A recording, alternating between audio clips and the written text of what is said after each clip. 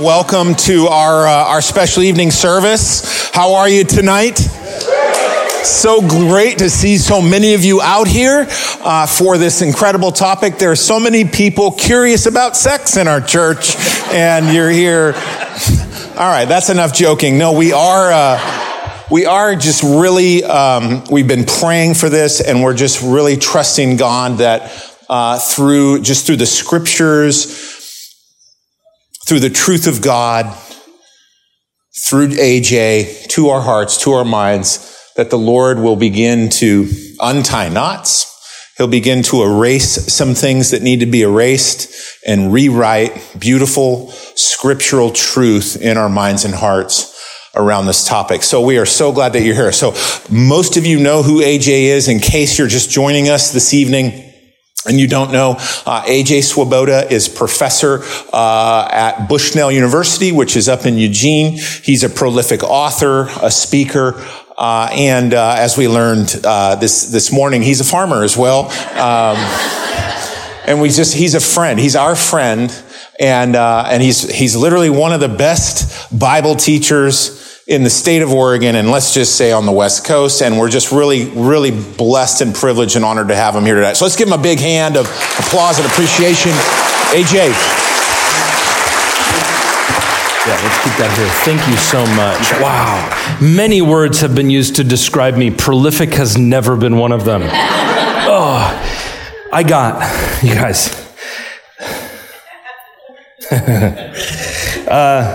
After this morning's sermon, a gentleman in the congregation felt moved by the Lord to get me an In-N-Out gift card.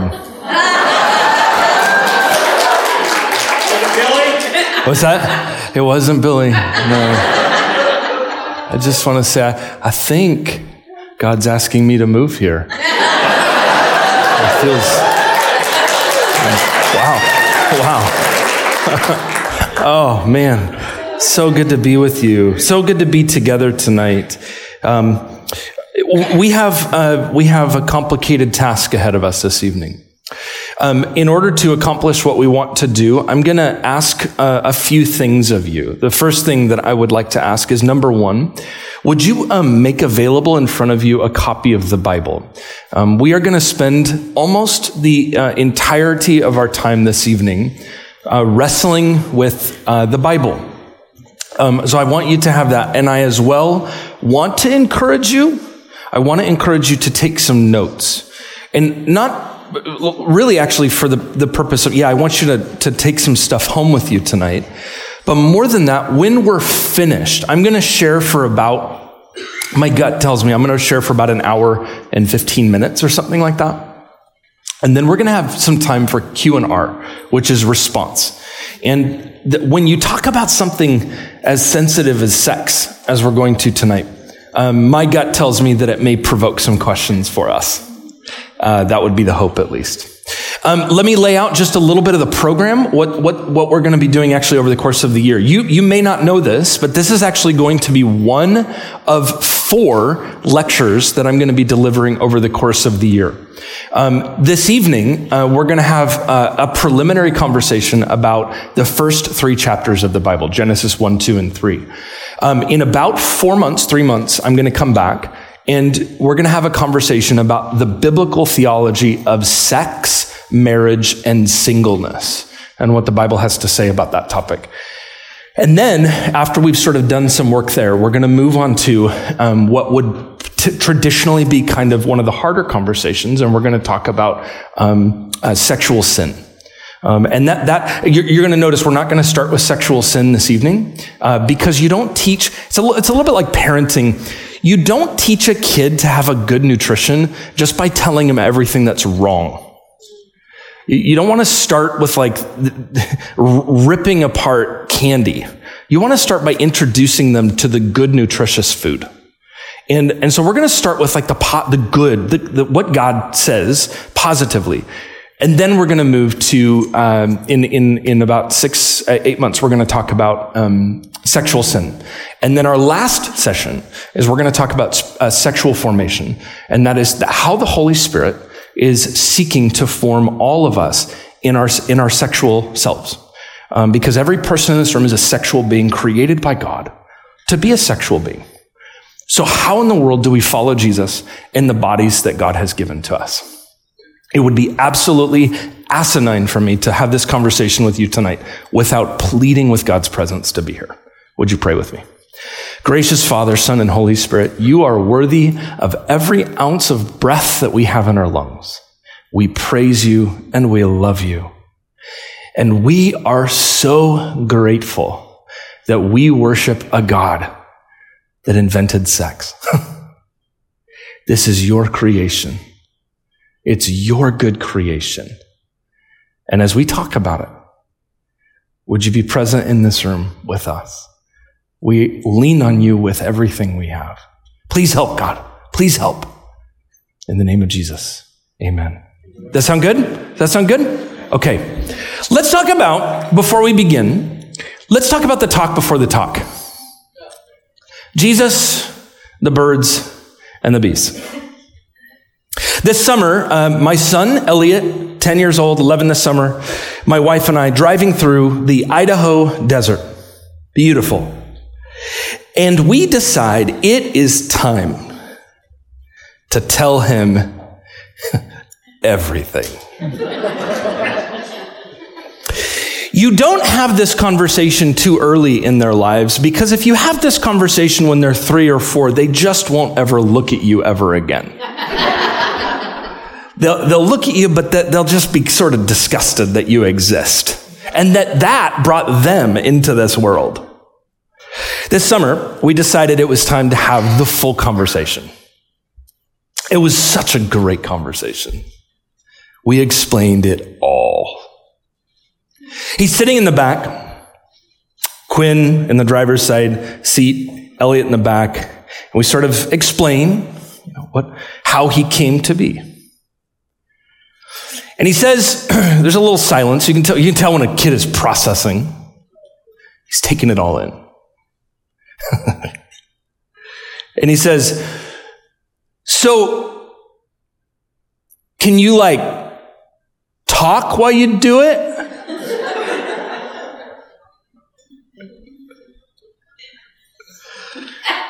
Quinn and I look at each other. Yeah. Yes, you can talk while you do it. About 30 seconds of silence. And out of the back. So, can you walk while you do it?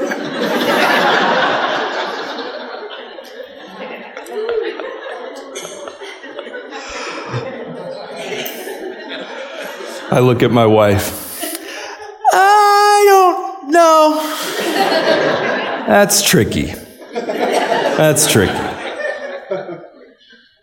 And for the next hour, as the sun came down in Idaho, our son was invited into a whole new world. And I have to say, at that moment in time, that was one of the most sacred parenting moments I've ever had.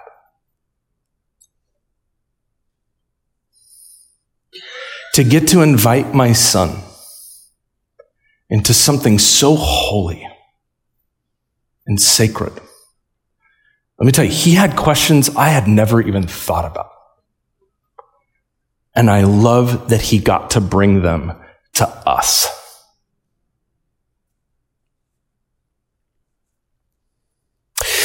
This last year, I, for the very first time as an undergraduate professor, taught a whole class on sex. The room was about 30 students. I would venture to guess 20 of the students or so identified as Christians. I had 2 students in the class that identified as gay. I had 1 student who identified as a lesbian. I had a couple students that did not identify as Christians. And we got together for 16 weeks.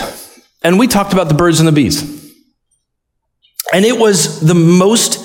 I went in terrified.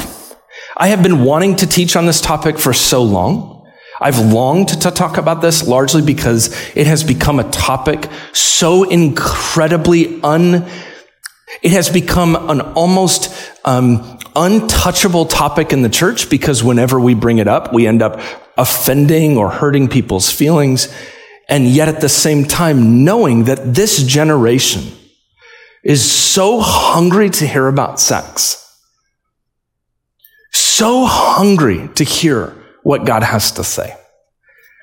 Spent 16 weeks and talked about the birds and the bees. And I learned something very interesting about these students, and that is that I asked at the beginning of the class, I asked the students, how many of you growing up in church were ever taught about God's vision for sexuality? And so I just simply asked the question, how many of you have been instructed in what the Bible has to say about this? And of 30 students, not one student raised their hand. Every single student to a T sat down, stared at me and said, we were taught by it not being taught. Now, by the way, as an educator, part of my job as an educator is my job is to write curriculum. And what that means is my job is to come up with good content to help my students stay engaged. And my job is I'm a curriculum producer. That's my job. It's more than that, but a big part of what I do is to develop curriculum. You know, when you're a teacher, there's 3 kinds of curriculum. There's what you call overt curriculum, which is the curriculum that's in your PowerPoints. It's this stuff that's up on the walls. It's the stuff you teach. That's overt curriculum.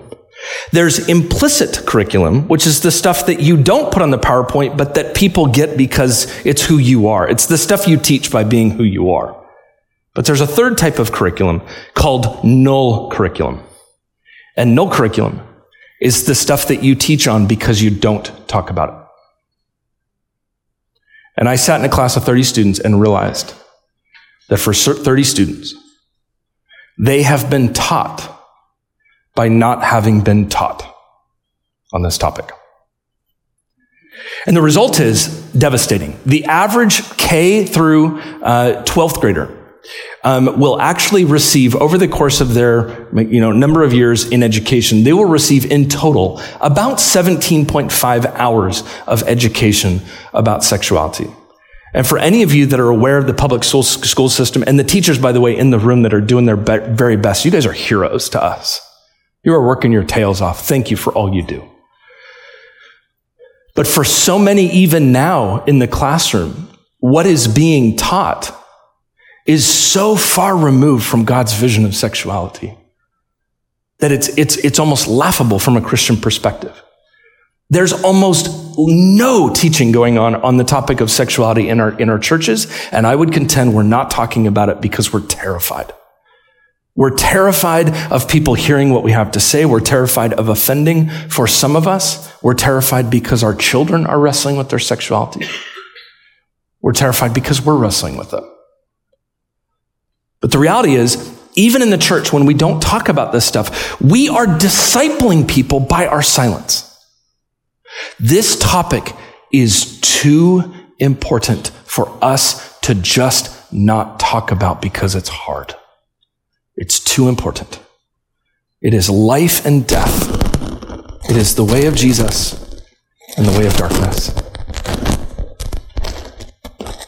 The reality is, discipleship is happening. For most of us, it's just happening in all the wrong places.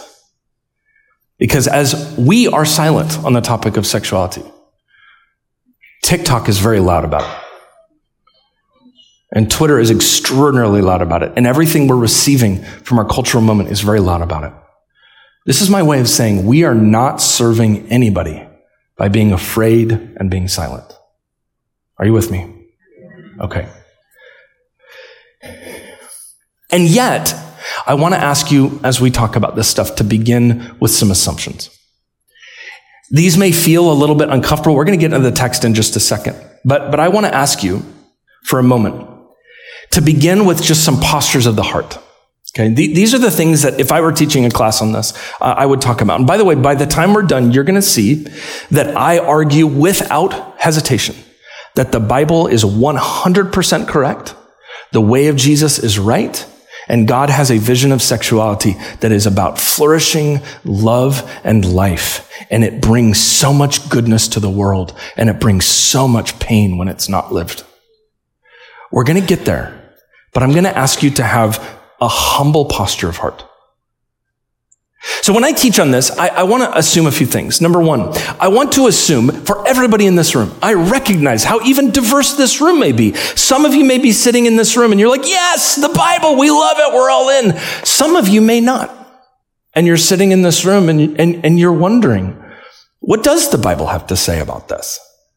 For some of you, you may be sitting in the room, arms crossed, and actually a little frustrated and kind of feeling almost defensive already. We all come to this room with a lot of baggage. I want to begin with a few assumptions. The first thing is this. No matter what I share, I want to begin that even with people that I disagree with on this topic, I want to begin by assuming that I'm doing my very best, and I want to assume that they're doing their very best too. I want to begin with a posture of dignity. Some of my best friends I disagree with wholeheartedly on the topic of sexuality. Some of them are dear friends of mine. And I want to begin not by agreeing, but by dignifying them as human beings worthy of my presence. I want to ask you, please, would you assume everyone in this room is doing their best? I also want to say this. I think it's really important and healthy that we as Christians learn to talk about this stuff with people that we disagree with. Because if we don't, we're just going to live in this small group, a siloed community, and we're never going to know how to actually have a voice in our cultural moment. Talking with people that we disagree with is critical. I also want to say this. I think that we are all, in this room, I think we are all wrong on something. And the reality is, as compassionate as I am, I recognize every time I teach on this stuff, there is stuff I have simply been wrong about. At the end of the day, as convicted as I am that the Bible is true and the way of Jesus is life, I simultaneously know that the church has hurt so many people with this conversation. And I want to begin with a posture of humility that says, I still have some learning to do. I also want to say that as a Christian, I want to go where the Bible goes. And wherever Scripture leads, that's where I'm going to go. And if the Scripture says things that are hard for me to hear, praise the Lord. You're going to get to know him. There's a New Testament scholar named Scott McKnight, who's a brilliant New Testament scholar, just absolutely incredible scholar. And he tells this funny story. When he teaches a class on the New Testament, he has all of his students in the undergraduate classroom. He has all of his students put two pieces of paper on their table. And he says, on one hand, he says, tell all the students to describe what they think Jesus is like. And so they'll describe what Jesus is like. And he says, okay, put that piece of paper away. And then he'll say, why don't you describe what you're like? And they'll describe themselves. And Scott McKnight says, more often than not, it's shocking. People's description of themselves is their description of Jesus.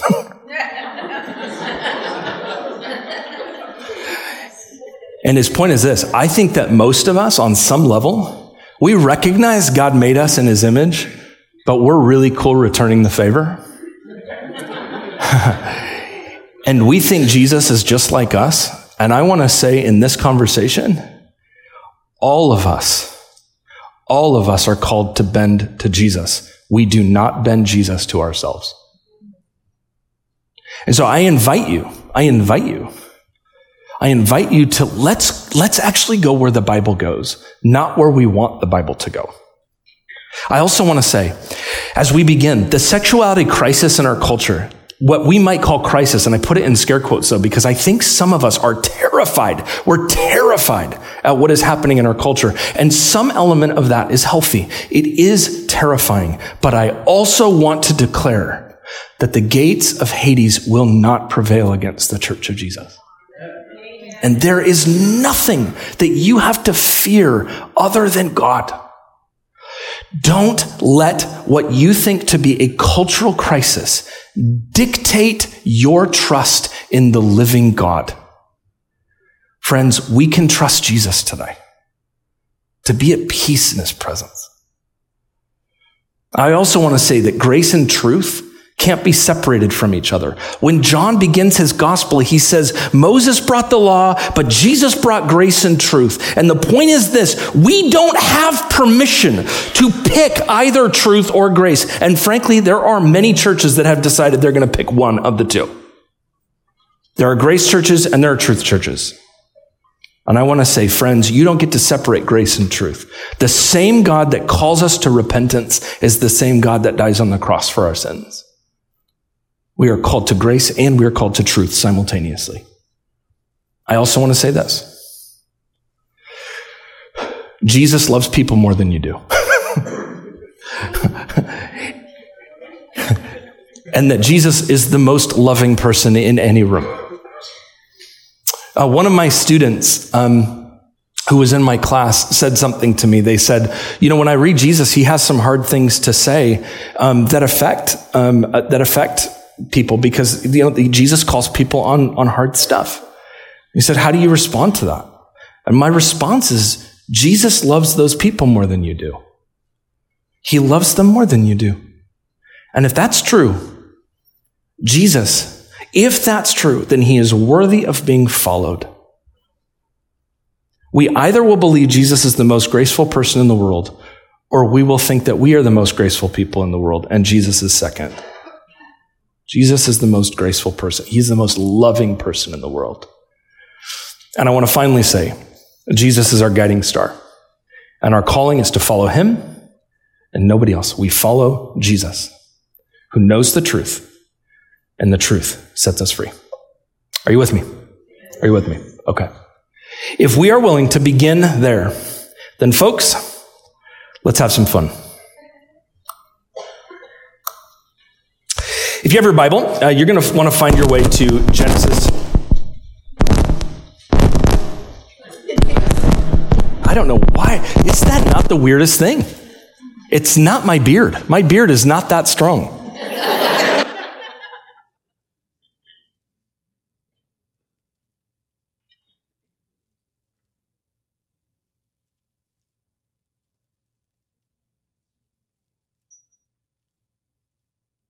I'm going to put my microphone right over here. Okay. We need to begin at the beginning. If you're at all a Marvel fan or a Star Wars fan, you know the power of an origin story. You can't really understand a character or a story without first going to the origins, the beginnings, the start. And that premise, that idea, the origin story, is at the end of the day. It is at the end of the day where we need to begin. We must begin with the beginning. We're going to take a few moments here for the next hour, and we're going to walk through the first three chapters of Genesis. And when we're finished, I invite you not only to reflect on what we see, but I invite you respond. Genesis 1. In the beginning, God created the heavens and the earth. We can't go one verse without me needing to say something. Okay. Genesis 1:1. I need to point some things out to you here so that you can grasp the power in this text. I want to begin just by pointing out to you. Did you notice that the Bible's first verse does not begin with an argument for God's existence? There is no argument for the 10 reasons why you and I should believe in God. It simply begins with an assumption. It begins with the assumption that there is a God. There's no argument. It's assumed. There is a God. In the beginning, God, Elohim, by the way, is the first word that's used regarding God in the Hebrew Bible, here in Genesis 1. Bereshit bara Elohim. In the beginning, God, bara, created the heavens and the earth. Now that phrase, you're going to notice this phrase right here, the heavens and the earth. In Hebrew, this is a really unique literary device known as a merism. And a merism is a way of saying everything. It'd be like saying this. It'd be from east to west, top to down, the whole kit and caboodle. It'd be the way of saying everything. I want you to begin by just seeing that the Bible begins with a claim that everything you and I can see is made by God. It is all a creation of the good God who made it all. Everything was created by God. Now the earth was formless and empty. Darkness was over the surface of the deep. And the Spirit of God was hovering over the waters. A few sort of linguistic things to see here. First of all, this word for God, Elohim, is actually a plural noun. It's a meaning, it references either multiple or one singular speaking of themselves in the plural. And then all of a sudden you notice there's a God, and then there's the Spirit of God. You have in 2 verses, immediately in Genesis 1, you have 2 distinct persons referenced. God and the Spirit of God. We'll come back to that. So God said, let there be light. And there was light. God saw that the light was good. In Hebrew, the word that's used for good here is the word tov. Tov. Good, beautiful, right, delightful. God saw the light and it was good. And he separated, it's interesting, he separated the light from the darkness. God called the light day and the darkness he called night. And then there was evening and there was morning the first day. I want to point out to you, what has God not created yet? He's made light, but what hasn't he made? There's no stars. There's no sun. God first creates the light. He does not create the sun first. He creates the light first. Put that in your back pocket. Hold on. Verse 6. And God said, let. Now you're going to notice, whenever you're reading the Bible, always pay attention to repetition. Here's why. For the authors of the Bible, repetition is the highlighter pen. The authors of these texts did not have an ability to italicize or underline or highlight. There's no emoticons. The way the author of the Bible gets you to pay attention to stuff is they repeat things. Notice the repetition of the word let. You're going to see it for the next 5 days. God said, let there be a vault between the waters to separate water from water. So God made the vault and he separated the water under the vault from the water above it. And it was so. God called the vault sky, and there was evening and there was morning the second day. Now, I just gave you a tool that's going to revolutionize the way you read your Bible. Here's why. What do you always pay attention to? The repetition. 2 days end with the same phrase. And there was evening and morning the first day. Day 2, and there was evening and there was morning the second day. Do you notice the same phrase? By the way, how does a Hebrew day work? Morning or evening? What's the first? Evening. It begins with the evening and the morning is the day. Now, in our cultural moment, right, in our time, when does the day begin? For us Americans, when does the day begin? It always starts in the morning. But in the Bible, the day never starts with the morning. And there's a reason why. How arrogant of us to think a day begins when we wake up. We have the most self-centered understanding of time. The day starts when we start. But in the creation story, the day starts when we're asleep. It is as though someone is Lord as we snooze. Verse 9. So God said, let the water under the sky be gathered to one place. Let dry ground appear. And it was so. God called the dry ground land, and he gathered the waters and the seas. And he saw that it was good. Everything God makes is good. God doesn't make bad things. Verse 11. Then God said, let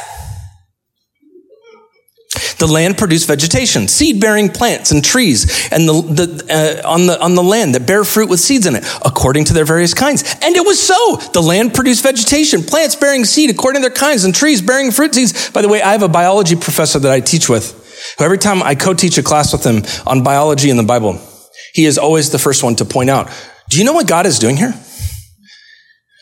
He's creating species and biodiversity. Before any biologist could even come up with this idea of speciation, it's in Genesis 1, according to their kinds.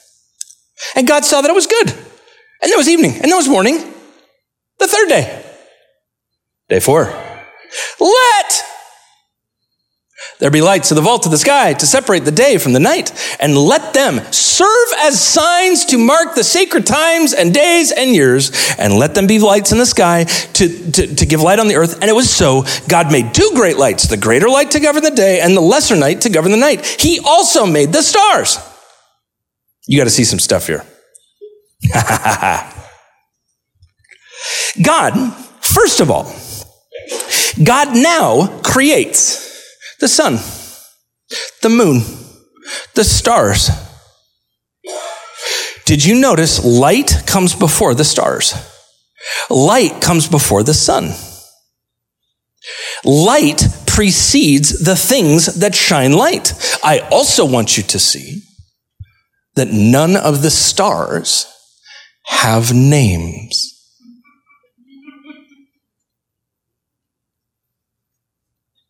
Why might that matter? In the ancient world, what did everybody do? They worshiped the stars. There are no names for stars here. Why? Because the stars are not worthy of our worship. By the way, at the very end of the Bible, you go nerd out on the book of Revelation 20, 21, and 22. When John is describing heaven and earth, he says, guess what we won't need in heaven? It doesn't say we won't have the sun. He says we won't need the sun. We'll have the sun, but the light of Christ will light the universe. Heaven is the reversal of creation. Creation, light, and then sun. Heaven, we will no longer need the sun because we will have the light of the world. Notice this. And let them serve as signs to mark sacred times and days and years. What are those? Those are times to party. And by the way, when you read the Old Testament, it's awesome. Do you know how many times God tells his people, you guys need to have a party for that? Yeah, you need to celebrate. That's a feast. We'll count that as a feast. You know how many times in the Bible God tells people to party? Not evil party. I'm not saying sinful party. I'm saying God commands so much celebration in the Old Testament. And here God creates these things in the sky so that we would have sacred times and years. What hasn't been created yet? Humans. Celebration is built into creation before you and I even existed. It's in the stars. We don't even exist at this point. And God is saying, I'm creating a universe of celebration and joy. Verse 20. And God said, let the water teem with living creatures and let birds fly above the earth across the vault of the sky. So God created the great creatures of the sea and every living thing which the water teems that moves about according to their kinds, and every winged bird according to its time. And God saw that it was good. God blessed them and said, be fruitful and increase in number, and fill the water in the seas, and let the birds increase the earth. I just need to point out these things. Notice, the first time God gives a commandment in the Bible, he does not give it to a human, he gives it to animals. And the commandment is be fruitful. You know what that means?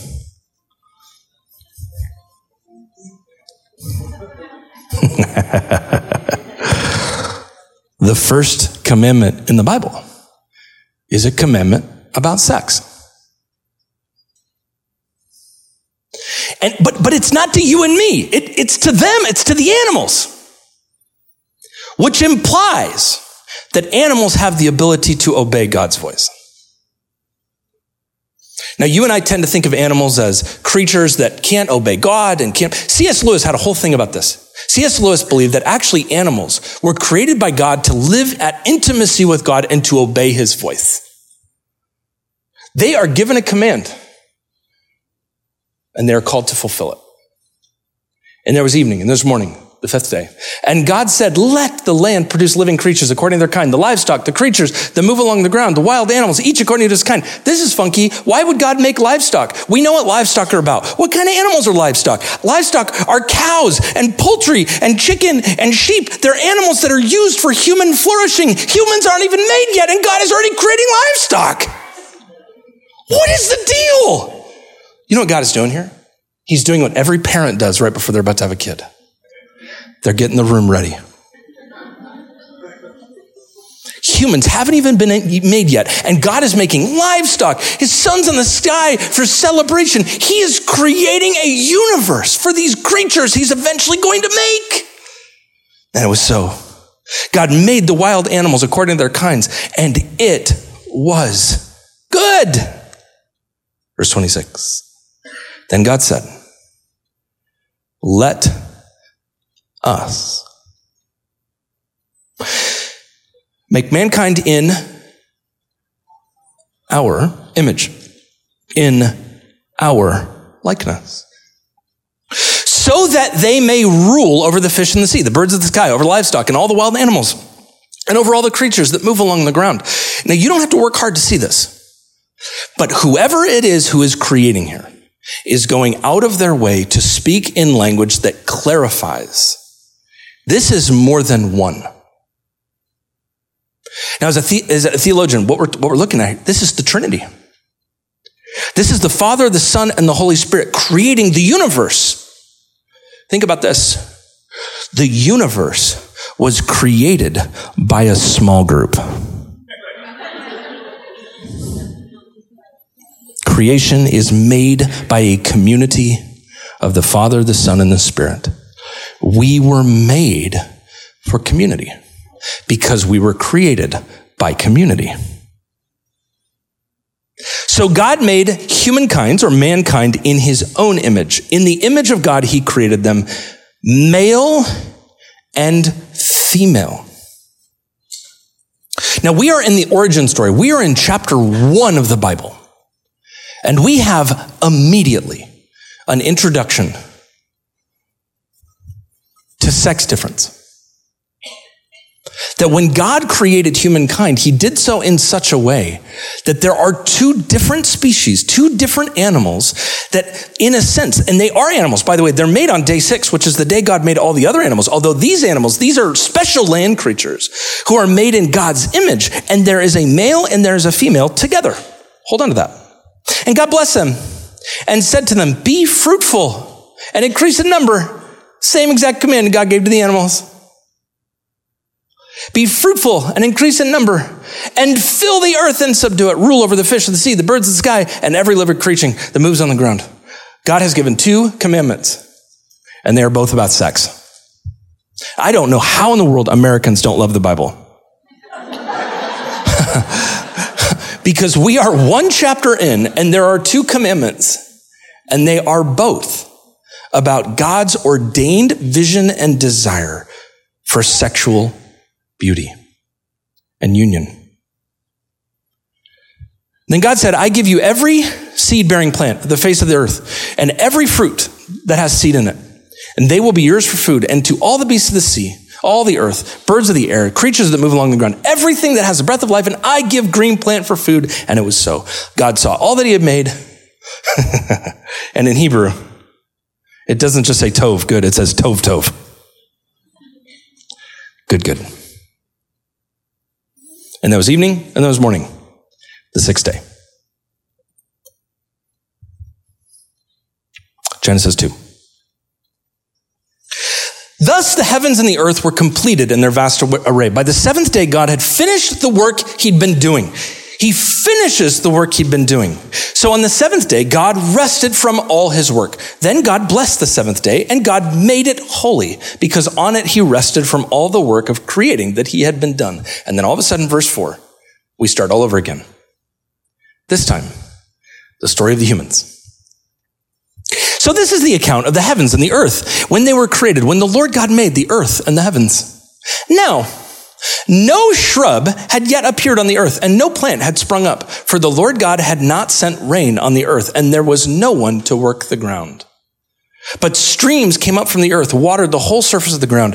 Then the Lord God formed a man from the dust and breathed into his nostrils the breath of life, and the man became a living being.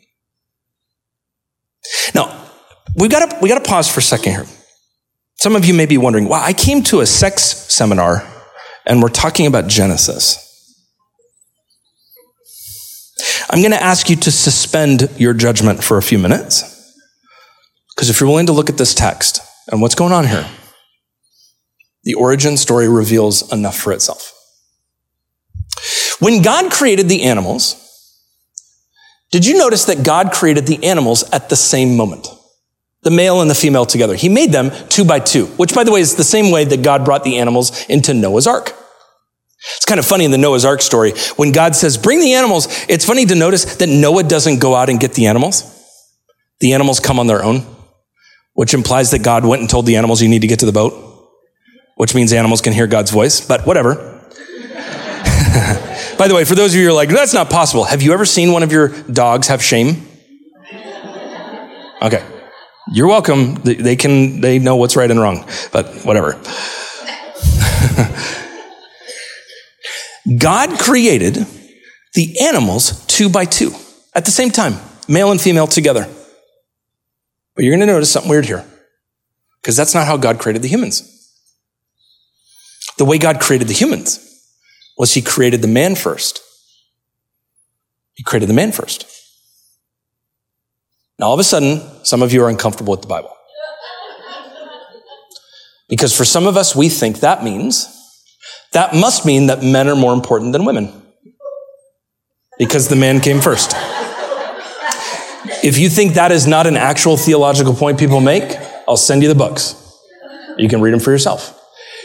There would be some who would argue, because God made the man first, men take precedence in the created order because they came first. And I want to say, if that is true, I want to point out every single man since that story has come from a woman, including Jesus.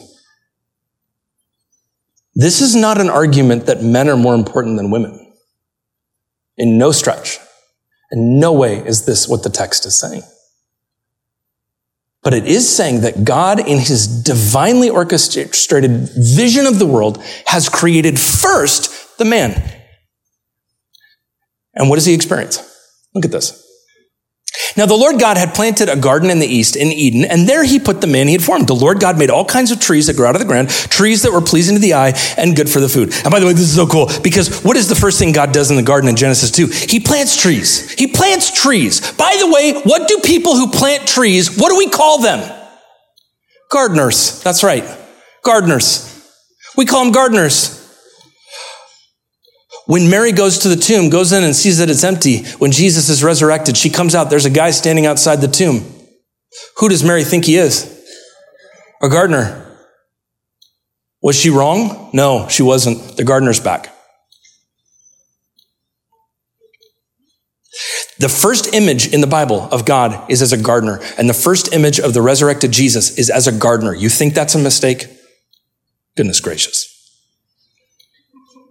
And in the middle of the garden was a tree of life and the tree of knowledge of good and evil.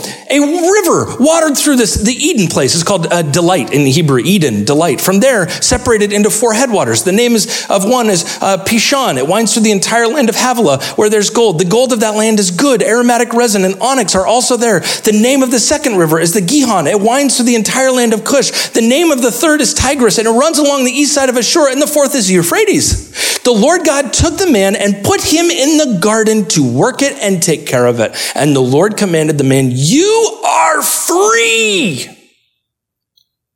to eat from any tree in the garden, but you must not eat from the tree of knowledge of good and evil, for when you do, you will certainly die.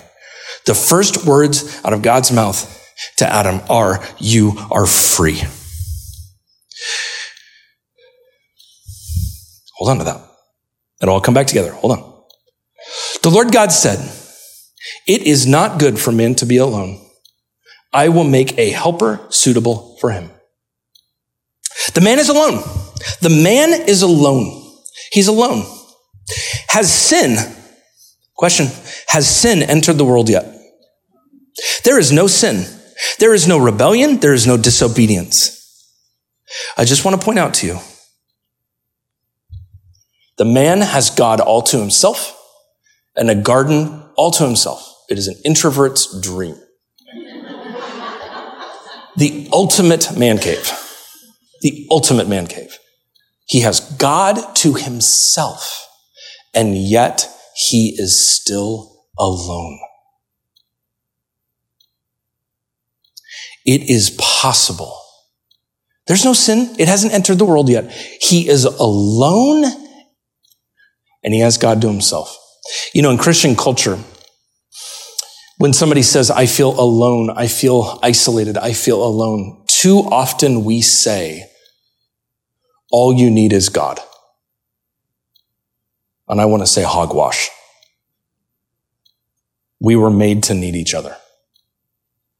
God is not offended that Adam needs a friend. He's not mad that Adam is alone. He is not angry. God created Adam alone for a reason. Adam was intended to experience, hear this. Adam was intended to experience the only thing that humans can experience, and that is the experience of longing. We were made to long. Now, God is going to create the woman. He's going to bring the woman along, but he's not going to do it yet. He lets Adam experience his aloneness so that Adam can experience longing. Why would God do that? Here's why. Because you can't fully experience God as your provider unless you first experienced the loss of not having everything. God wanted Adam to know what it was like to need God to provide. Adam was alone. Unlike the animal creatures, he was alone. He was not created at the same time that the woman was. He was made at a different time so that he would experience this feeling. And so now the Lord God had formed out of the ground all the wild animals and all the birds in the sky. I'm sorry, I got to go back to one more thing here. Goodness gracious. This verse, goodness gracious. Whew, Lord Jesus, give me grace right here. This verse has been used in the church for so long to make single people feel like failures. I want to point out to you, this does not say it is not good for man to be unmarried. It is about community. The most fruitful person in human history was a single guy from Nazareth. This is not about marriage. It is about the fact that we were created by community to need community. It is not good for you to be alone. God did not want Adam to experience existential aloneness, but he did want him to experience longing so that he could know that God would provide for him. Now the Lord God had formed out of the ground all the wild animals and all the birds in the sky. He brought them to the man to see what he would name them. Whatever the man called each living creature, that was his name. So the man gave names to all the livestock, the birds in the sky, and all the wild animals. This whole name-giving thing is so important. Because when you get to name something, what does that mean about you? If you get to name somebody, what does that say about your relationship to that being? I can tell you, I have named one person in my life. There's a little guy named Elliot, 11 years old, who's in Eugene right now, really wanting his dad to come home. I'm bringing in and out, so he'll have to wait. But we got to name our son, because when you name somebody, what does that mean about you? It means you have authority. To name something implies, in ancient biblical literature, it means you have authority. You have authority over that thing to care for it and steward it and love it. You have a responsibility over it. What does God give the man responsibility to do? Name the animals. But for Adam, no suitable helper was found. So the Lord God caused the man to fall into a deep sleep. And while he was sleeping, he took one of the man's ribs and then closed up the place with his flesh. This whole side rib thing is so critical because when Adam is asleep, God cuts him. The first healing in the Bible is God cuts and heals out of his side and creates this woman. Out of the side, he creates this woman. When Jesus is on the cross, do not miss the imagery. When Jesus is on the cross, he is stabbed in the side. What comes out? Water and blood. Why water? Why would water come out of Jesus' side? John, the author who's writing about the side of Jesus, makes a really important point. The first miracle in Jesus' ministry is he goes to a wedding and turns water into wine. You know what the last miracle is? The cross. And when Jesus is on the cross, what do? They hand Jesus some wine on a stick and a sponge. The first miracle, Jesus takes water and turns it into wine.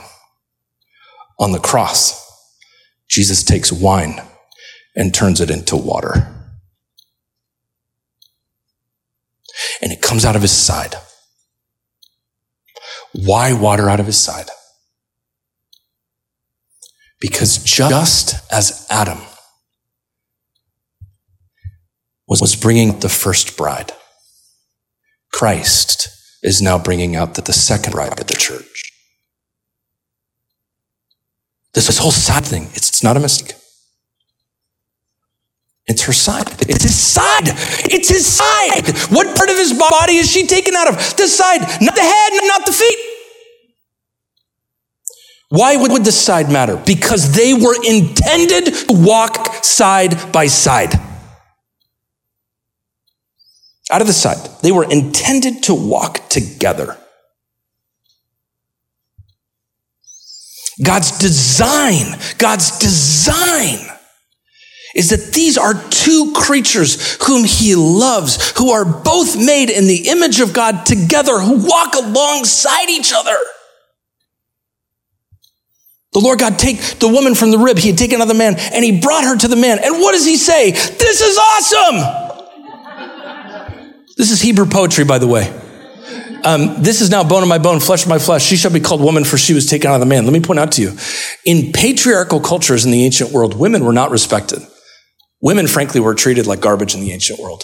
And the first words out of the man's mouth over the woman in the Bible is how beautiful and glorious she is. It angers me to no end when somebody assumes the Bible is anti-women. It is the most pro-women book in the world. The man looks, and he says, look at her, she's incredible. And that is why a man shall leave his father and mother and be united to his wife, and they become one flesh. What's the problem with this verse? What did Adam or the woman not have? Father or mothers. This is a weird commandment to have to obey when you don't have the thing that you need to obey it. Why would God say, well, this is why they're leaving? Here is why this is important. That commandment was not given for Adam. It was given for us. Here's why this is beautiful. The command was given to Adam, but it was for us. This is why, friends, you and I guard and protect the Bible. Because whether you and I think it applies to us, it applies to someone. And whether you think, I don't need this part of the Bible or something like that. No, you do. Why? Because when God speaks, it matters. And you don't cut out verses that don't make sense to you. There's a lot of verses in the Bible, folks, that don't always make sense to me. But that is not why you do not get rid of them because they don't make sense. You guard them. You protect them. God made them to walk side by side, to be in this garden, to make love, to eat good food. And then Genesis 3.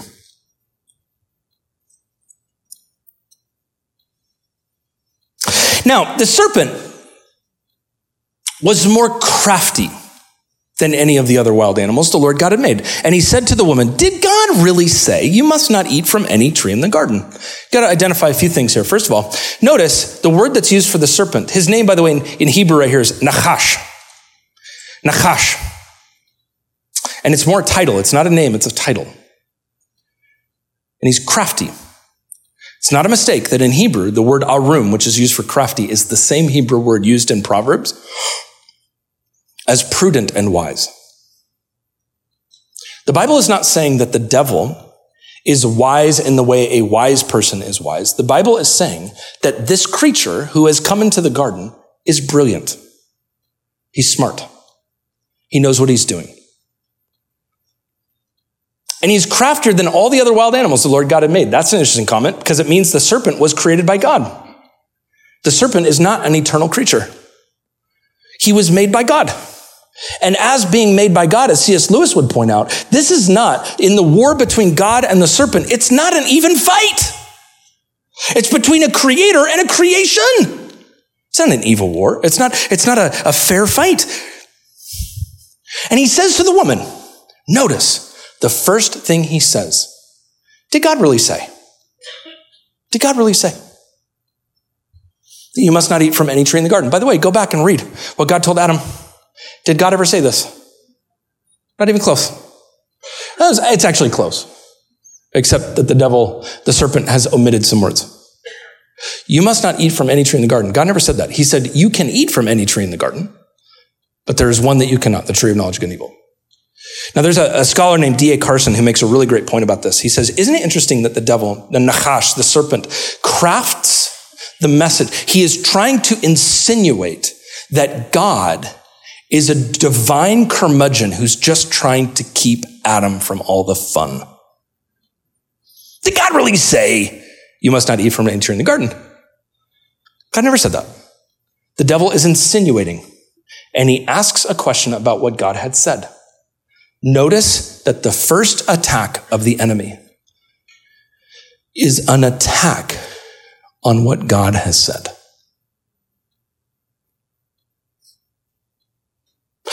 The woman said to the serpent, we may eat fruit from the trees in the garden, but God did say, you must not eat from the tree that is in the middle of the garden, and you must not touch it, or you will die. And we notice there's a problem immediately. Because somewhere along the way, she has added to what God has said. The commandment, do not touch it, is never in God's commandment. In fact, I think they could have built a treehouse in the tree of knowledge of good and evil, and God would have been fine with that. He said, don't eat from it, not don't touch it. Frederick Dale Brunner is a New Testament scholar who says, at that, the woman in this story is the first Pharisee adding to what God has said. And for anybody in the room who's like, don't bash on the woman. Hold on, I'll bash the dude in a second. Look at the serpent. You won't die. You won't die. You won't die.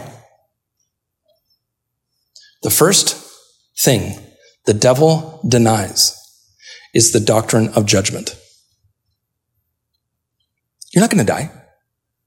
And this is brilliant. He's crafty. It's brilliant. He knows if he can get judgment out of the way,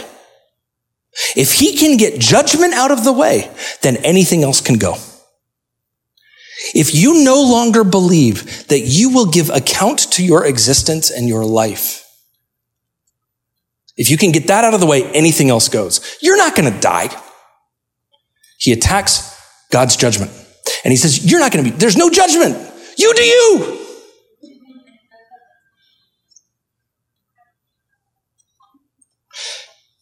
For God knows that when you eat of it, your eyes will be opened and you will be like God, knowing good and evil. Now I'm going to pause because you're here. We're talking about sexuality. And I know we're doing the origin story stuff here. We got to do this, but you've got to see the initial lie of the enemy.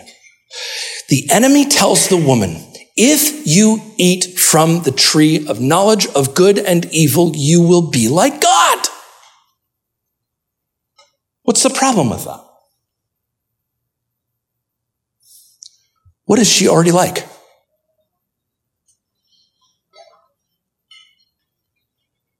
She has already been made in the image of God.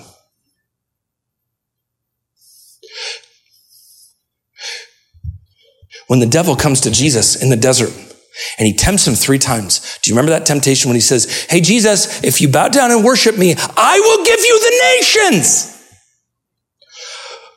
Who already had the nations? The enemy's number one deception is he offers us something we already have in God.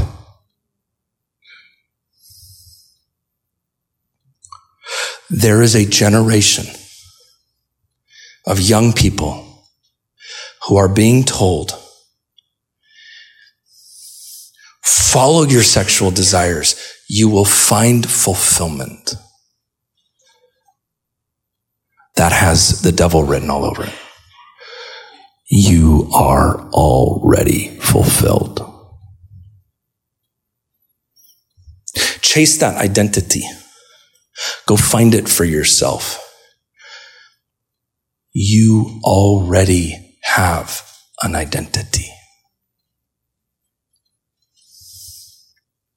He's crafty. You'll be like God. She was already like God. When the woman saw that the fruit of the tree was good for food and pleasing to the eye, was this tree, the tree of knowledge of good and evil, was it a bad tree? No, it was a glorious tree. God made this tree. It wasn't bad. It was beautiful. It was pleasing to the eye. It was a good tree, but a dangerous tree that you couldn't eat from. And all of a sudden, we are given a vision. Just because something is beautiful doesn't mean it's for you. When I have a young person who says to me, I was made for this, why would God withhold something from me that's good? I don't know, but I know this. God is a good God who knows what's good for us. It was pleasing to the eye. And he says, you can't have it. Just because it's beautiful doesn't mean you get it. And also desirable for gaining wisdom. And she took and ate it. Now, I am not here to beat the woman up. In fact, at the end of the day, Jiminy crickets. She also gave some to her husband who was with her. Where was he the whole time? Right there.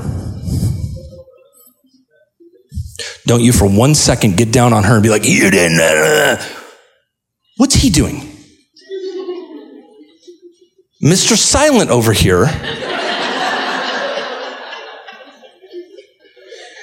It is normally at this point, I have given this talk probably 100 times. It is normally at this point. We laughed a little bit. But there are young men and young women in this room who are paying a lot in counseling because of this verse right here. The sin of the woman was that she chose to listen to the serpent over God. The sin of the man is passivity. He sits and watches. And he doesn't do a thing about it. The number of young men who I know who are wounded not because their father sinned against them, but because they were unsure if their dad really loved them. He was right there.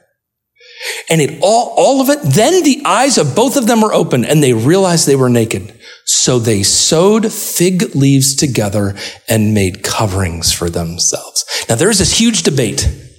What was the tree of knowledge of good and evil? What kind of tree was it? I think we have our answer. What did they sew together? Fig leaves. And by the way, if you've ever touched a fig leaf, any of you in the room who have ever had fig trees, you know, fig leaves are like sandpaper. I got to tell you, there is no room in reason at all by which you would put that on that.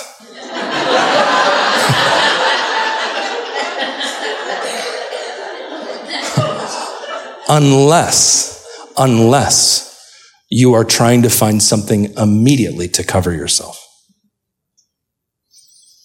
They sew their fig leaves to cover themselves. What are they covering? They are covering their shame, but bodily, anatomically, what are they covering? You know, when you look at a man and a woman, I know this sounds crazy, but when you look at a man and a woman, their bodies, they're different. They're wildly different. They're insanely different. I'm not making some case that one is better than the other. I'm saying I have eyeballs. And I've been married, and I've had kids, and I know men and women are different.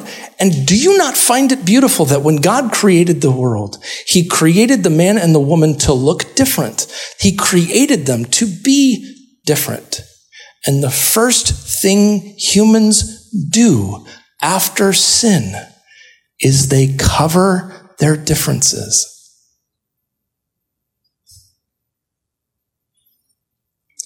And when you cover your differences, you look the same. It's ironic. The design of God is difference.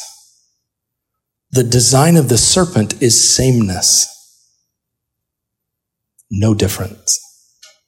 Our cultural moment has gone so far on this idea. We don't even need men and women anymore. Everybody can be the same. And I want to say, at what point did we drop the idea of diversity? God's vision of diversity is that you have a man and a woman who are created differently, and they're in their glory, and they're beautiful. And the first thing that they do is they don't want their differences to be seen anymore. We're the same. It breaks God's heart. The glory of God in those body parts. He made those body parts, and they are beautiful, and they're good. It's not a mistake. When Jesus goes into Jerusalem to die on a cross, he does one thing before he enters Jerusalem. He curses a fig tree.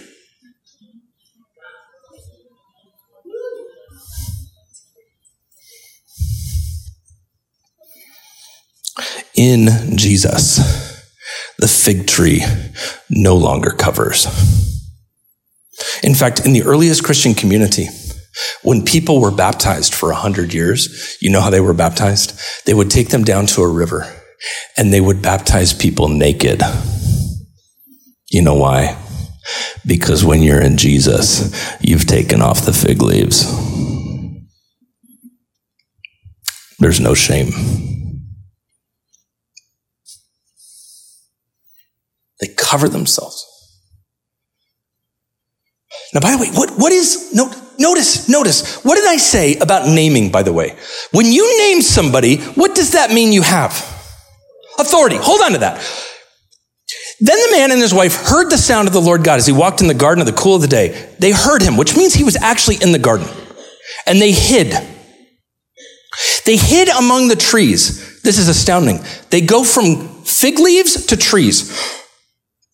Paul knew exactly what he was writing when he says, when we cease finding our identity in the Creator, we always start finding our identity in creation. Romans 1. We turn in the glory of the Creator for the creation. What do? The first thing they do, they cover themselves with creation, and then they run into creation. But the Lord God called them, and he said, gosh, this hits me every time. Where are you? He doesn't. Did God know what they did? He knew what they did. Why would you say, where are you? What is God doing? He is doing what every awesome parent has learned to do. He is giving them a chance to confess. Where are you? Name it. Just name it. Just name it. There are actually theologians, I don't know if they're right, but it's interesting. There are some theologians who think that had Adam and the man and the woman right here confessed their sins, there would have been forgiveness and the fall would have never happened. I don't know if it's true. I think it's kind of crazy, but it's interesting to think about because God is inviting confession. Where are you? I heard you in the garden. I was afraid and I was naked, so I hid. What is he doing? He's blaming. I was afraid of you, God. You God who let us be in the garden with all this fruit. So I ran away. So I hid. Who told you were naked? Have you eaten from the tree? The first three things God says are questions. Who told you? Who commanded you? He's inviting confession. The man said, the woman you put me here with, she gave me the fruit. I ate it. Then the Lord God said to the woman, what have you done? 4 questions, 4 sentences. God is not indicting. He's not pointing his finger. What have you done? The serpent did it. I ate. Blame. So the Lord God said to the serpent, because you've done this, cursed are you above livestock and all wild animals. You'll crawl on your belly and eat from dust all the days of your life. And I will put enmity between you and the woman, between your offspring and hers, and he will crush your head and you will strike his heel. And to the woman, God said this.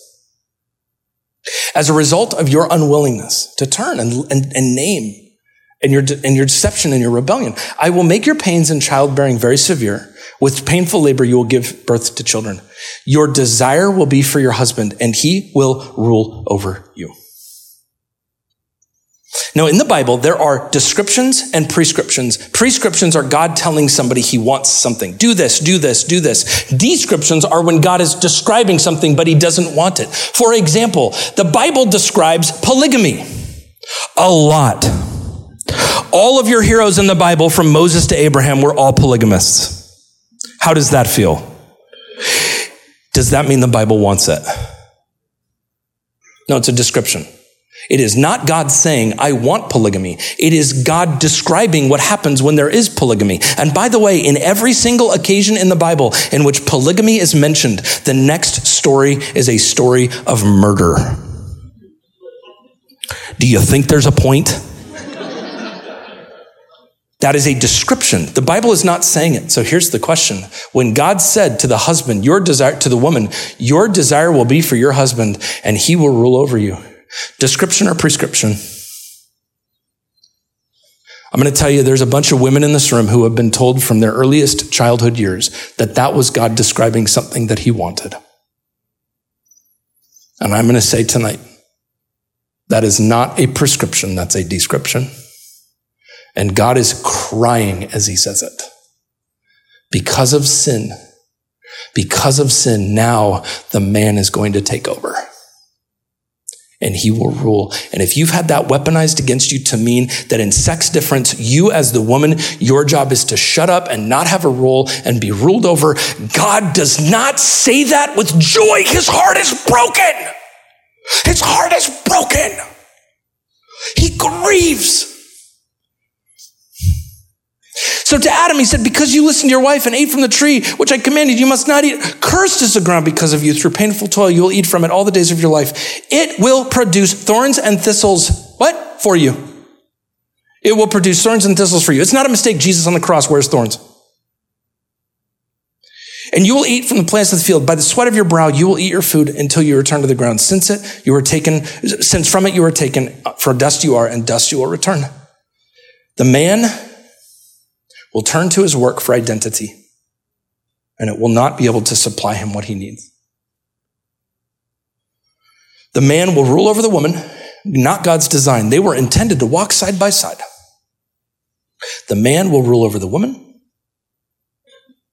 and she will long for her husband, and he will long for his work. Sound familiar? It has become the story of all of our lives.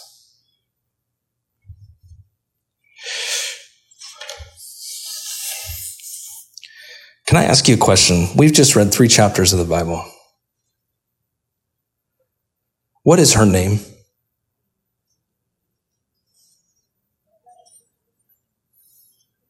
What's her name? The word Eve has not been used yet. What is her name? Her name is the woman. The word Eve has not been found. When you name somebody, it's you taking authority. Did God give the man permission to name the woman? He gave him permission to name the animals. Her name, gosh, I'm getting emotional. Her name is woman. what is the first thing he does after this whole story?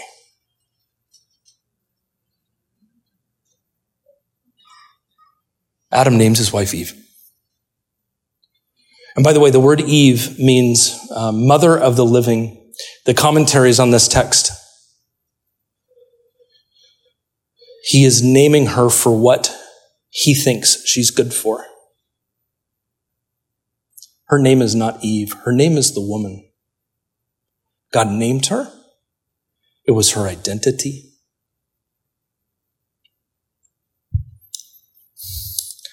In the Gospels, have you ever noticed what Jesus always calls the ladies?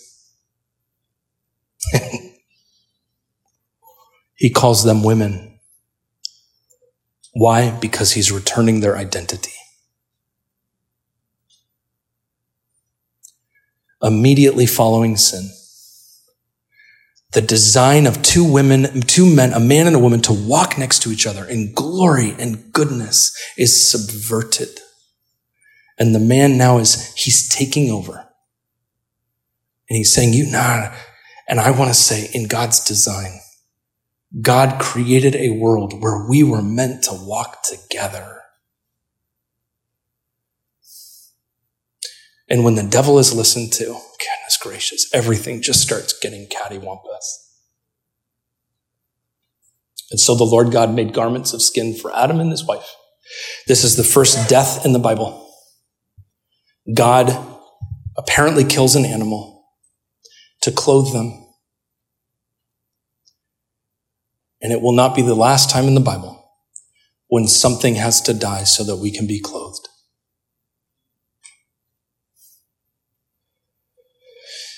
Okay. Here's what I want us to see tonight, before you respond with fervor to what I have shared tonight. I want you to see that God's vision for sex and gender is not a mistake. It was intentional. It was thoughtful. And as an architect, God knows what he's doing. And you have to be blind to not recognize that the minute God's ways are turned away from, sexuality, gender, all of it begins to fall apart. And so today, I want to invite you to see that God knows what he's doing.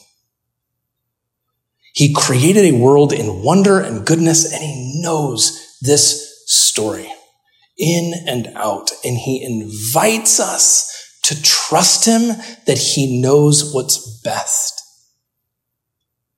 It all falls apart when we no longer trust God for his word. And in our moment in history, I can't have a conversation about sexuality with anybody without convincing you God is worthy of our trust and that everything he says is good. Are you with me? Are you with me? Okay. Somebody needs to start asking some questions. Today, as we walk away from Genesis 1 through 3, it is my hope that you can see afresh God's vision in this early creation story, but we want to create some space for Q&R. Billy, I don't know how you want to do this. How do you want to do this? Do you want to run around? Awesome. I will run around. Terrific. Love it. So yeah, just hold up your hand if you have a question, and I'll sprint over to you.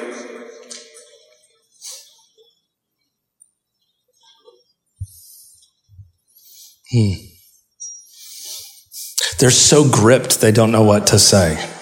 I'm just kidding.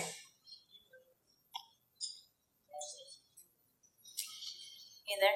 Yes. Okay, one of the questions my kids and I always struggle with is Yes. Why is the tree there in the first place if God knows what's going to happen? There are two ways to answer that question, both of which are unconvincing to me, but I'll give them to you. One side would say this: On the more reformed Calvinist side, the determinist view would say that God put them there and the tree there so that they would fall, that God determined that that would happen. There would be another position that I'm more inclined to that would say something like this. God created a choice in the garden because true love is impossible without choice. And I would tend to be more on that side, although there are some theological footnotes I'd add to that. At the end of the day, I don't love my wife because I'm forced to. I choose every day to wake up and love my wife.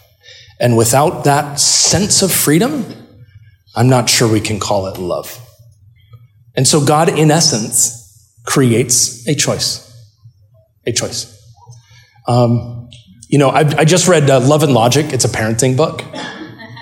And the people that study parenting say that the best parents allow their kids to make decisions, and then they allow their kids to reap the consequences of those decisions. And that the worst thing you can do is teach your kid there are no consequences to your decisions. I wonder if God is just like the best parent in the universe. And he knows that it's an important thing for humans to learn, that their decisions matter, there are consequences, and there is freedom in the Garden of Eden. I mean, the first line that God says to the man is, "You are free." It's the first line. That's my response.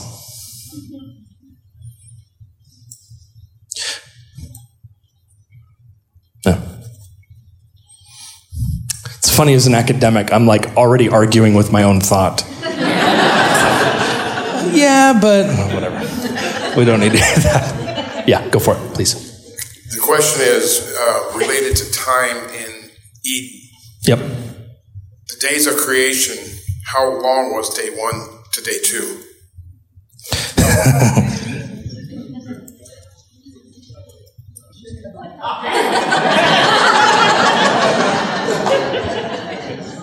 So we have a weird understanding of time. Because we think that time, we think that heaven, when we go to heaven, will there be time? We tend to think like, no, we're just going to float and wear white garbs and carry hymnals and have harps, apparently, and that's heaven, and that we're disembodied ghosts that don't live in time. But I think it's worth noting. What's your name, by the way?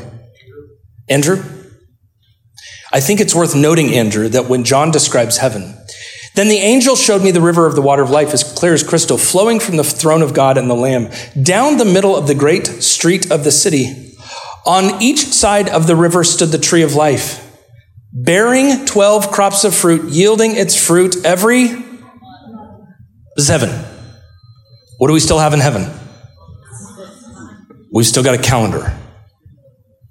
I think the point is, the Bible begins with time and it ends with time, and that you and I are not eternal creatures who could not even handle eternity.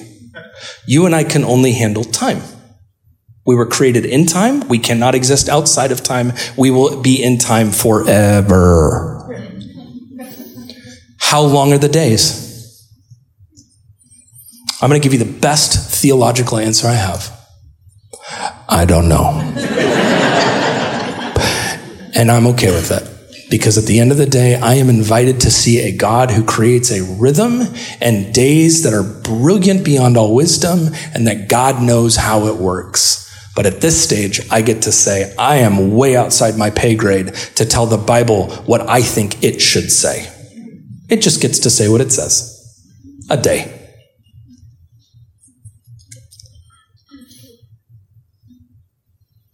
Please.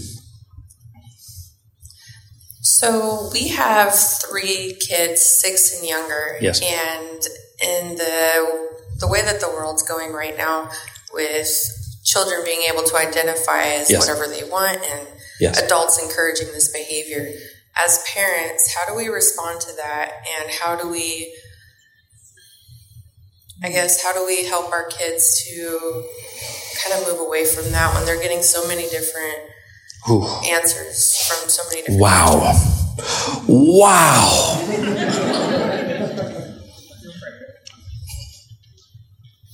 I just felt the temperature in this room rise just a little bit because it went from Bible to like this week in school. I would say two things. This is my gut level response to you as a parent. You have 3 kids? Okay. My number one response to you would be this. We should all consider this moment in time an opportunity to get a graduate degree in prayer. And what I mean by that is this kind of stuff forces me to my knees in such a dependent posture of humility before God. I cannot fix our world, and neither can you. But what I can do is face my crisis on my face before God. I would say the second thing that you could do is when your kids bring their questions home from school, and they bring all their things that they're seeing and all their friends who are making decisions, and you observe it. Here's one of the greatest gifts you can give your kids. Don't freak out. Be at peace. When Jesus walks into the room when Thomas was doubting, he walks into Thomas, but he doesn't do so for a week. He waits a week before showing up. He didn't freak out. And when he shows up in the room, he looks at Thomas in the eyes and he says, "Peace be with you." Jesus gave the disciples the gift of his peace. And when our kids see that we are anxiety-ridden, that is a whole curriculum we do not want to pass on. May you be the safest person for your kid to talk to. Just be safe.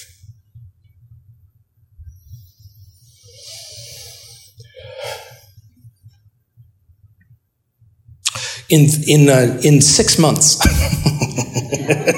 I'm going to do a lecture on gender.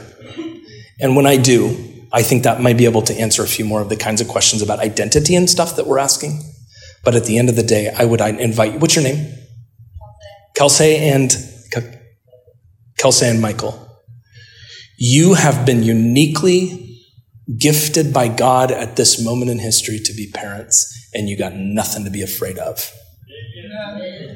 He who is in you is way greater than he who's in the world. Be at peace. In fact, okay. I really believe in the Holy Spirit, and I really hope you do too, because without the Holy Spirit, we got nothing going for us right now. But I feel like I'm supposed to do this. In the name of Jesus, we lift our kids up to you. And we ask you, Jesus, to guard them and protect their beautiful little hearts. And those moments when words are spoken over them about their identity that are not true, they would hear the voice of the Father say, "You are my son and my daughter, and I'm pleased with you." Protect our little ones at this moment in time. God, you are faithful and you love them. Guard them in the Holy Spirit. In Jesus' name. Okay. Other questions, comments? Please. Question. Yeah. What would you say is the church's role in this world of gender confusion, identity confusion? How do we go out of our front doors into our communities and make any difference? Okay.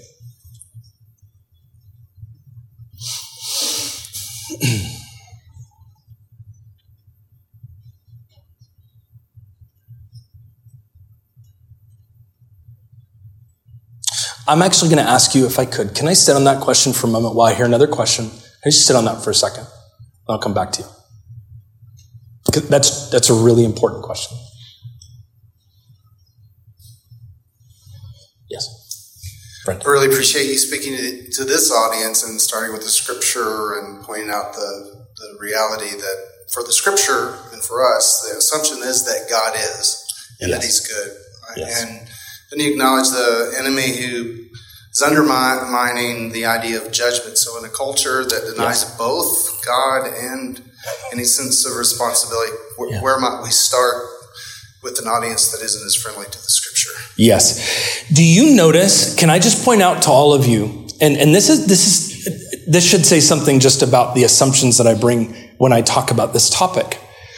We talked about sexuality and gender a little bit today, but did you notice the majority of what we did was we just walked through scripture together?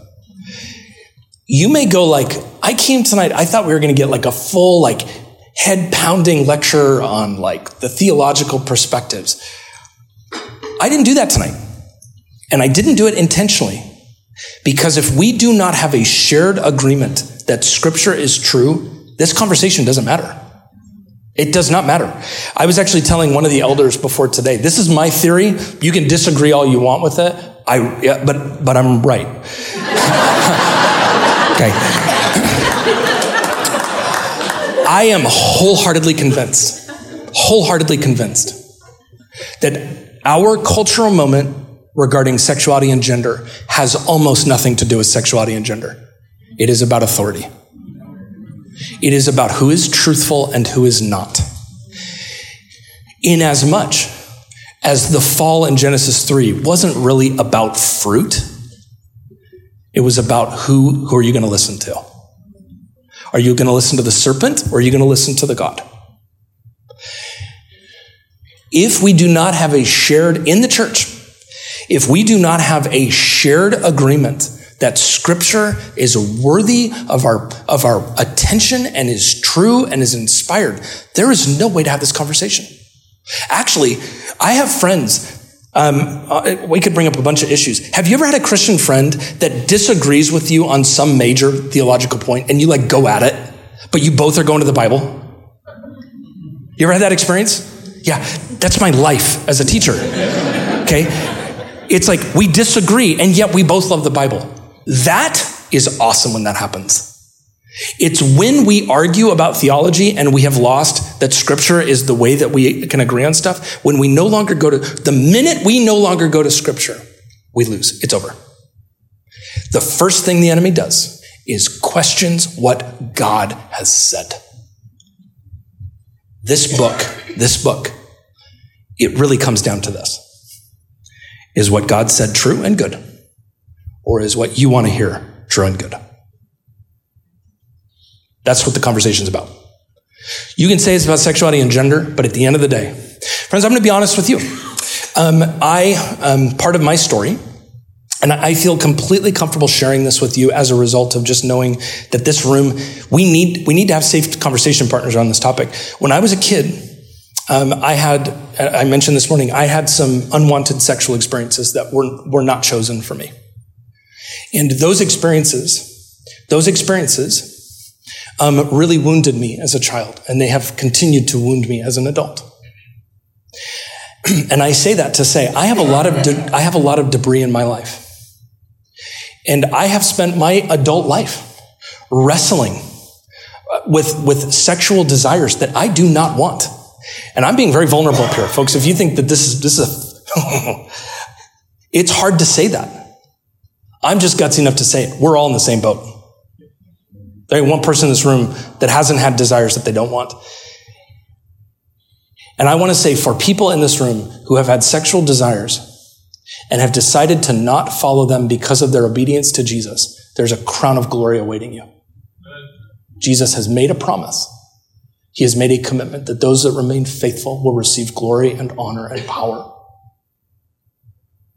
Following Jesus is costly. It is costly. We will either follow our cultural moment in time that says, be yourself, or we will follow the ways of Jesus, which says, deny yourself. But there is absolutely no middle ground. How do you have this conversation with people that don't agree with Scripture?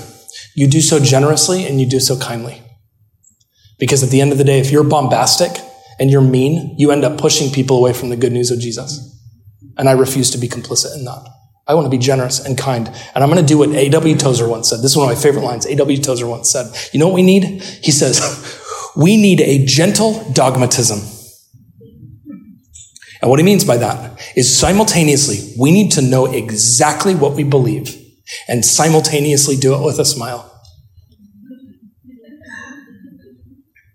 And that's the moment in time. I want to be dogmatic, but I want to be so stinking kind about it. That's how we do it. That's how we do it.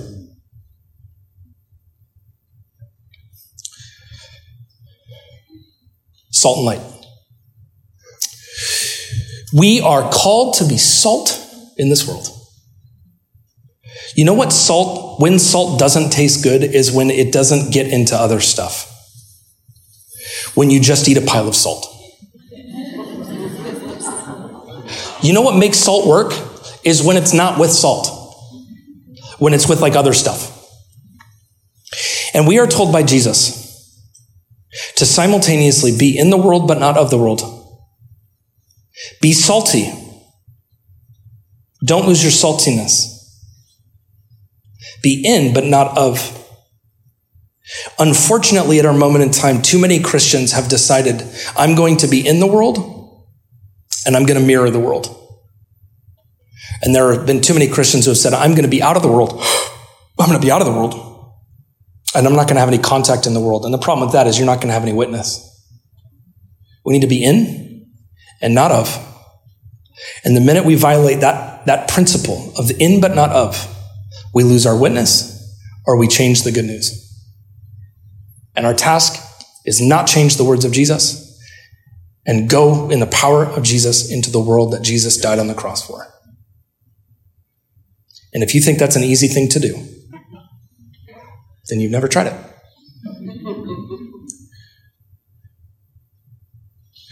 I had a student in my class. It was one of the students in the class who identified he was a gay kid, and he said to me after class, I got to read the course reviews, which was hilarious, by the way. The course reviews were great. I just wish I could publish them all for you. Because I had one of my students who's a kid who's wrestled with same-sex attraction his whole life. He said to me at the end of class, in tears, he said, I didn't really agree with everything you said, but everything you said had so much grace, I have to think about it now. And it dawned on me walking away from that conversation that we need to stop treating people like they can't have a hard conversation. What we've got to do is make sure we have the hard conversation with so much grace it's ridiculous. What does Paul say? Season your conversation with grace. Season it with grace. Don't dance around the hard stuff. But when you do get to the hard stuff, man alive, people walk away feeling like, I disagreed with everything that guy said, but I was really loved. It's a hard thing to practice. Right over here. Hi, Jay. I'm right here. Hello. Hey. First of all, thank you for your transparency. I really appreciate it. Yes. What I'm wrestling with, and maybe this is for a future discussion, but I'm anticipating the future of the church. Yes. And the reality that there are so many young people transitioning right now, making body-altering decisions. Yes. And so much so that we're now seeing an entire detransitioning movement where people who have bought the lie of selecting their own identity are now living with excruciating physical pain, yes, mental pain, emotional turmoil. And I just want to be prepared as the church to care for people that are going to come in, a girl looking like a man with female body parts, and they're dying inside, and they can't ever go back to what they were. Their voice will never change back. Their body will never change back. And how do we show them the love of Jesus and truth? Can you speak to that? Oh.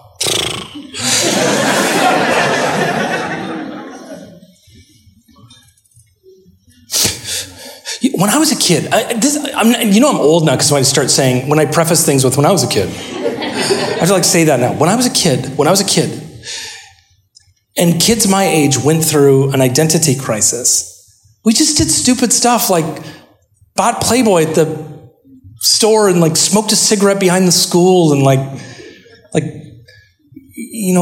put a cow on the roof at your high school. Somebody else did that.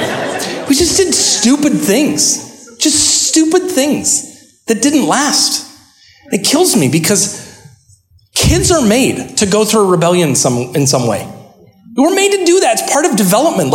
We are made to have a moment in our life when we just do stupid things because we're teenagers. And we have now equipped young people in their rebellion season to make decisions that will change the rest of their lives. And it's heartbreaking. It's absolutely heartbreaking. And I say all that with profound humility and compassion towards people in this room and in our lives who experience gender dysphoria and wondering, am I in the wrong body? I'll tell you what, we don't serve those young people by being judgmental. We serve them well by being profoundly compassionate and listening and being present to them. But we have created now an opportunity for our rebellion years to be rebellion years we can never walk out of. With that said, I have walked with no less than 3 people who have undergone detransitioning. And the stories of these people, of the regret and the sadness. And I think what's going to happen is in the next 20 years, we're going to see a ton of young people detransition and give their stories. And frankly, I think they're going to be martyrs. I think a lot of them are going to be ostracized for telling their story. But I also want to say, Jesus ministered out of his scars. And I think there is going to be a generation of some young people who have scars on their body who will proclaim the goodness of Jesus, who have a beautiful story to tell and will have a unique witness that no one else can tell. The scars can preach. They can preach. Sadly, in the short term, I think it's going to get worse and worse and worse. And our task is to be prophetic, to offer an alternative, and to speak truth where we can. But it's really, really, really hard. For anybody in the room like myself who's literally walked with friends who have, it is, you lose a lot of sleep. In the early church, there were these people called the Virgin Martyrs. You probably never heard of them. The Virgin Martyrs were these people, these women in the early church, when Rome would tell Christians that they didn't approve of them, there was this principle that Rome actually could take any Christian that they want sexually at any time, especially women. And there were these Christians in the early church called the Virgin Martyrs who were unwilling to give of their bodies. And they served God with their celibacy, with not entering into these evil, corrupt, non-consensual sexual relations. And I wonder if at our moment in time, God is going to raise up a community of sexual martyrs who are going to witness to Jesus through having walked through the fire. I hope it is. I hope it is. I also want to say, for anybody in the room who has just written off young people, go watch this revival in Kentucky and tell me that young people don't want God. They want God. They just don't want really stupid religion. But man, do they want God. Man, do they want God.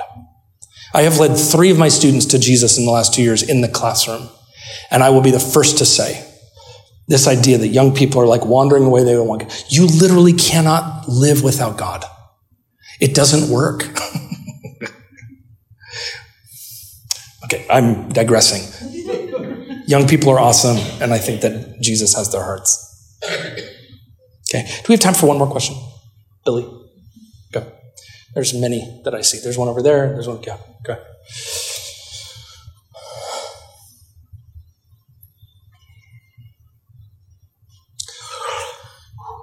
First off, I want to thank you for your spiritual discipline and articulating how you articulate, giving the message to me. I have two questions. One is, you mentioned male passivity as obviously a big problem. What are some prescriptions and biblical prescriptions for that? The second question is, for your in and out, do you do animal style? Or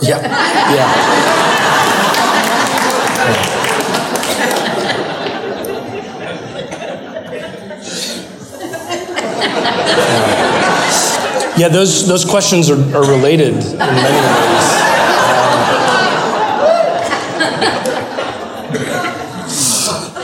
Okay, so animal style, no question. Passivity. My friend Michelle, I have a friend Michelle who's a therapist, who made a comment to me once that really just rocked my boat as a dad. She said this: a lot of parents would rather be absent than bad. And her point is, for many of us, we opt for absence because we don't want to harm out of our own brokenness. And I think in some way, shape, or form, the greatest way that we first, as men, can begin towards moving towards being present parents in our lives is we need to begin to get into our own broken stories. I lost you right there. During Christmas break, I did 3 days with my therapist where we got into my story of being a child. And when we were done with that story, when we were done with the 3 days, I was reading my Bible and I felt, it was a rare moment, but I felt like I heard the Holy Spirit say something to me that was just for me. And it was this: do you remember that time when Jesus says, "Let the little children come to me"? We have always interpreted, it dawned on me, I was reading that, it dawned on me, we always interpret that to mean like, let other children come to Jesus. And for the first time I think Jesus was actually saying to me, let my inner child come to Jesus. Let that little kid who was so deeply wounded come to Jesus. And I will be the first to say, my ability to be a present father to my son is directly tied to me going into my own story and receiving healing. If we want to be present parents, if we want to be present husbands, have the guts to get into your own pain with somebody else in the presence of the Holy Spirit. Don't run away from it. I am mostly passive when I don't want to be known. And I don't want to be known because I got stuff inside that I don't want people to know about. But when the light has shined inside, then I really want to be known. I came back, gosh, why did you ask that question? That's such a great question. My son asked me, where did you go? Who did you ask the question? Am I right? Okay, I think I'm looking at the right person. My son asked me after that 3 days with my therapist, my son asked me, Dad, what were you doing for 3 days? I told him I was seeing my therapist. But what I was thinking was, for 3 days, I was loving you.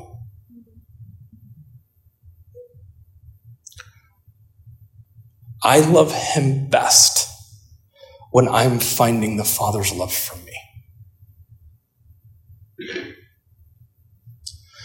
In a world where there's a ton of passivity, I would rather be a present father who makes mistakes than an absent father who doesn't. The truth is, you're going to mess your child up no matter what you do. And I would say, mess them up with your presence rather than your absence.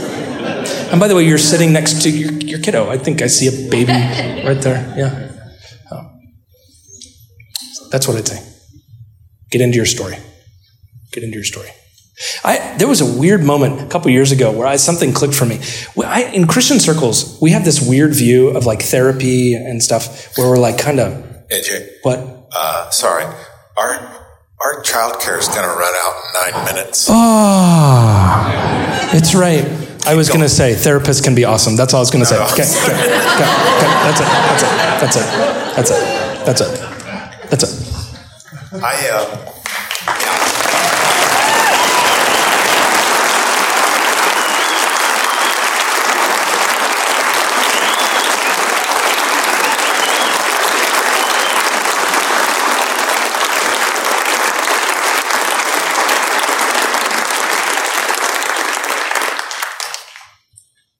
So this morning I said that not only do you give us the scriptures, but you give us AJ.